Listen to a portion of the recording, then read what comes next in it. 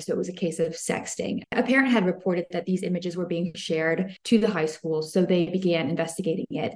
And the way that this tip came in, it went to both high school administrators and the police department. The high school administrators the next morning start to investigate, which is what they're expected to do when they get a tip of this nature. The administrators talked to students involved, and at one point, they took images of these photos, these sexually explicit photos, as evidence. And this man took it on his work phone and transferred them to a cloud-based school server. And this is where it gets a little bit complicated. Basically, this is pretty standard practice at this high school. If they confiscate marijuana or something like that, an illicit drug, they take a photo of it as evidence and they put it into this server where they keep records of disciplinary files. So while there isn't any allegation that the administrators kept these photos for sexual gratification, it is still illegal under state law, the way the state statute has been written. Knowingly possessing any kind of image that could be classified as child pornography is a violation of this state statute, that what we can just call it like the child porn statute.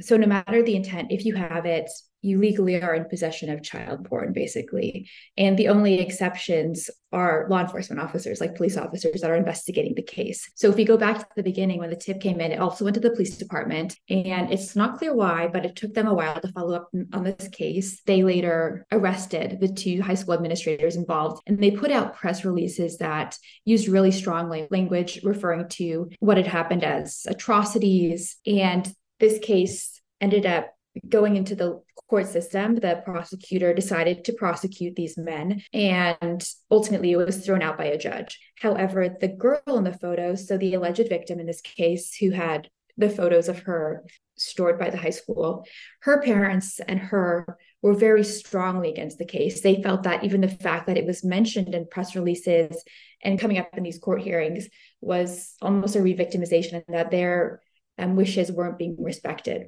It seems like you looked into other cases like this to see how common it was for people to face charges in a situation like this. So what did you learn in terms of the decision to charge and prosecute the school officials? It's not common. I think that basically these cases happen probably more than we know about, because sexting has become something that's very ubiquitous among high school age students. Administrators may not know, exactly what the right process is. It seems like there isn't really a standardized training that tells administrators, hey, if you deal with this kind of a sexting case, if you somehow come into possession of these images, you could be arrested, you could face jail time.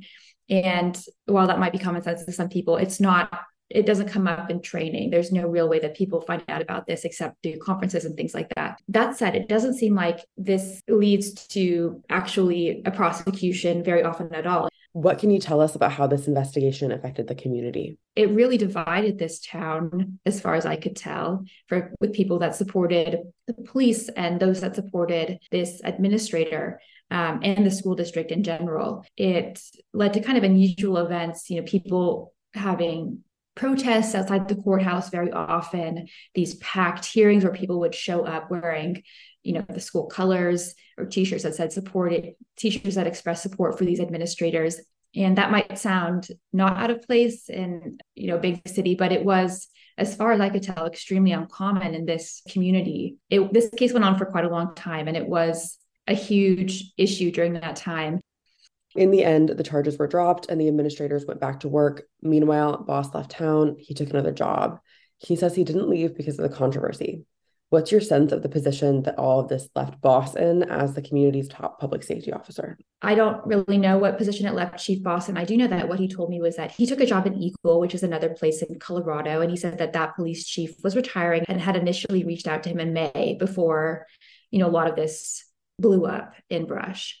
He said that he submitted an application and then later withdrew from consideration because this case had come up. And when this town Eagle reached out to him again, he did, agree to take the position. And I believe that he ended up starting in December of 2022.